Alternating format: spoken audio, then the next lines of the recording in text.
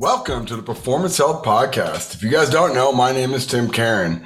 What I'm going to talk about today is twofold. It's going to be one, our book, Strength Deficit. If you haven't read or purchased the book yet, I highly recommend you do this. This is a framework for leveraging ratios between eccentric and concentric strength. The second thing we're going to talk about today is our course going through how to apply this in your setting.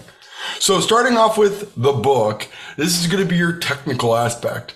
Within that book, we have a ton of references, resources for you to dive into. It's extremely technical. And that was the feedback I got, was really packed, really dense, but a lot of things to sort through and not a lot of practical application, which created the next offspring of let's create a course that goes through how to practically apply strength deficit. So now you have a twofold approach. You get the book, you get the underlying science, physiology, the biomechanics that actually make this work. And in conjunction with that, you have a course to help you understand how to apply that. And one of the things that is so important is that both are going to be beneficial to each other. If you do one versus the other, you're going to be fine. It's just going to be a little bit more of left out to, kind of figure out what to do from here. If you get them both, however, you're going to have a really good perspective on what the underlying science is and then how to go boots on the ground apply this. The course is going to be broken up into 6 different sections. Number 1 is frameworks. We're going to go through how we can utilize models to implement this in a setting like yourself. And we look at other models like high-low, or looking at long to short, short to long. We can look at all the models that help influence strength deficit to help this be something you can utilize in your setting. And what it'll do will give a context to how other models were implemented, right? We know how something like high-low was implementing or GPP, SPP was implemented. So now we can start to use that as a foundational piece to have a little bit better practical understanding of that. We're going to move next into testing and KPIs. So if we can understand how to assess this, how to ongoing test this, and how to peak this, we can understand a more fundamental aspect called dynamic correspondence or the transfer to training. Because who cares why we're doing strength deficit or what we're doing for strength deficit unless it's working? And that's what we're going to go through a lot with our testing and KPIs is this idea of dynamically corresponding to the task at hand, which is improved performance and decreasing the rate of injury. Next, we're going to go through the physiology and biomechanics, and we're going to get a little bit more granular here. We're going to talk about bioenergetics. We're going to talk about sprinting and change direction. We're going to talk about these things because, quite frankly, that is really the point.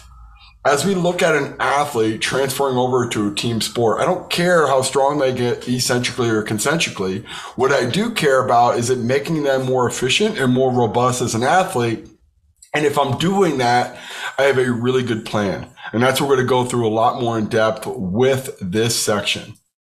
And then finally, we're going to get into the real practical part, which everything before that is going through the setup for if I was going to write a program out or to increase the deficit or increase eccentric length, what would that look like? Comparatively speaking, to decreasing the deficit or increasing concentric strength, what would that look like? From a macro perspective, from a meso perspective, from a micro perspective, the big plan all the way down to the short plan. And when I'm thinking about my day to day, my week to week, my month to month, and my year to year, what is my overall game plan to either increasing or focusing on eccentric or decreasing, focusing on concentric strength? And that's what we're going to go through in depth in terms of increasing or decreasing the deficit. The final one is going to be a really fun one, and you're going to look at practical considerations as, oh, wow, this is really cool. And I'm really stoked to have all this information right here at your disposal. And I implore you, as you go through the course, stay the track. Go through frameworks, testing KPIs, physiology and biomechanics, increasing and decreasing the deficit. And then when you get to practical considerations of implementing a high-low model within a setting or looking at it from, all right, these are some methods and protocols you could do, or these are some elements that I've learned personally and the mistakes I've made, and hopefully trying to transfer that over to you, the user, the person who's trying to understand this and apply this, fight that urge to jump right to it.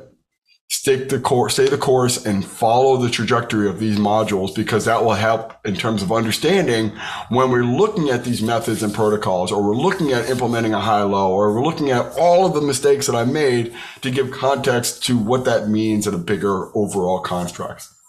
After you're done with the course, you definitely want to get on the curriculum. The curriculum is your continuation of everything that we went through with the book and the course.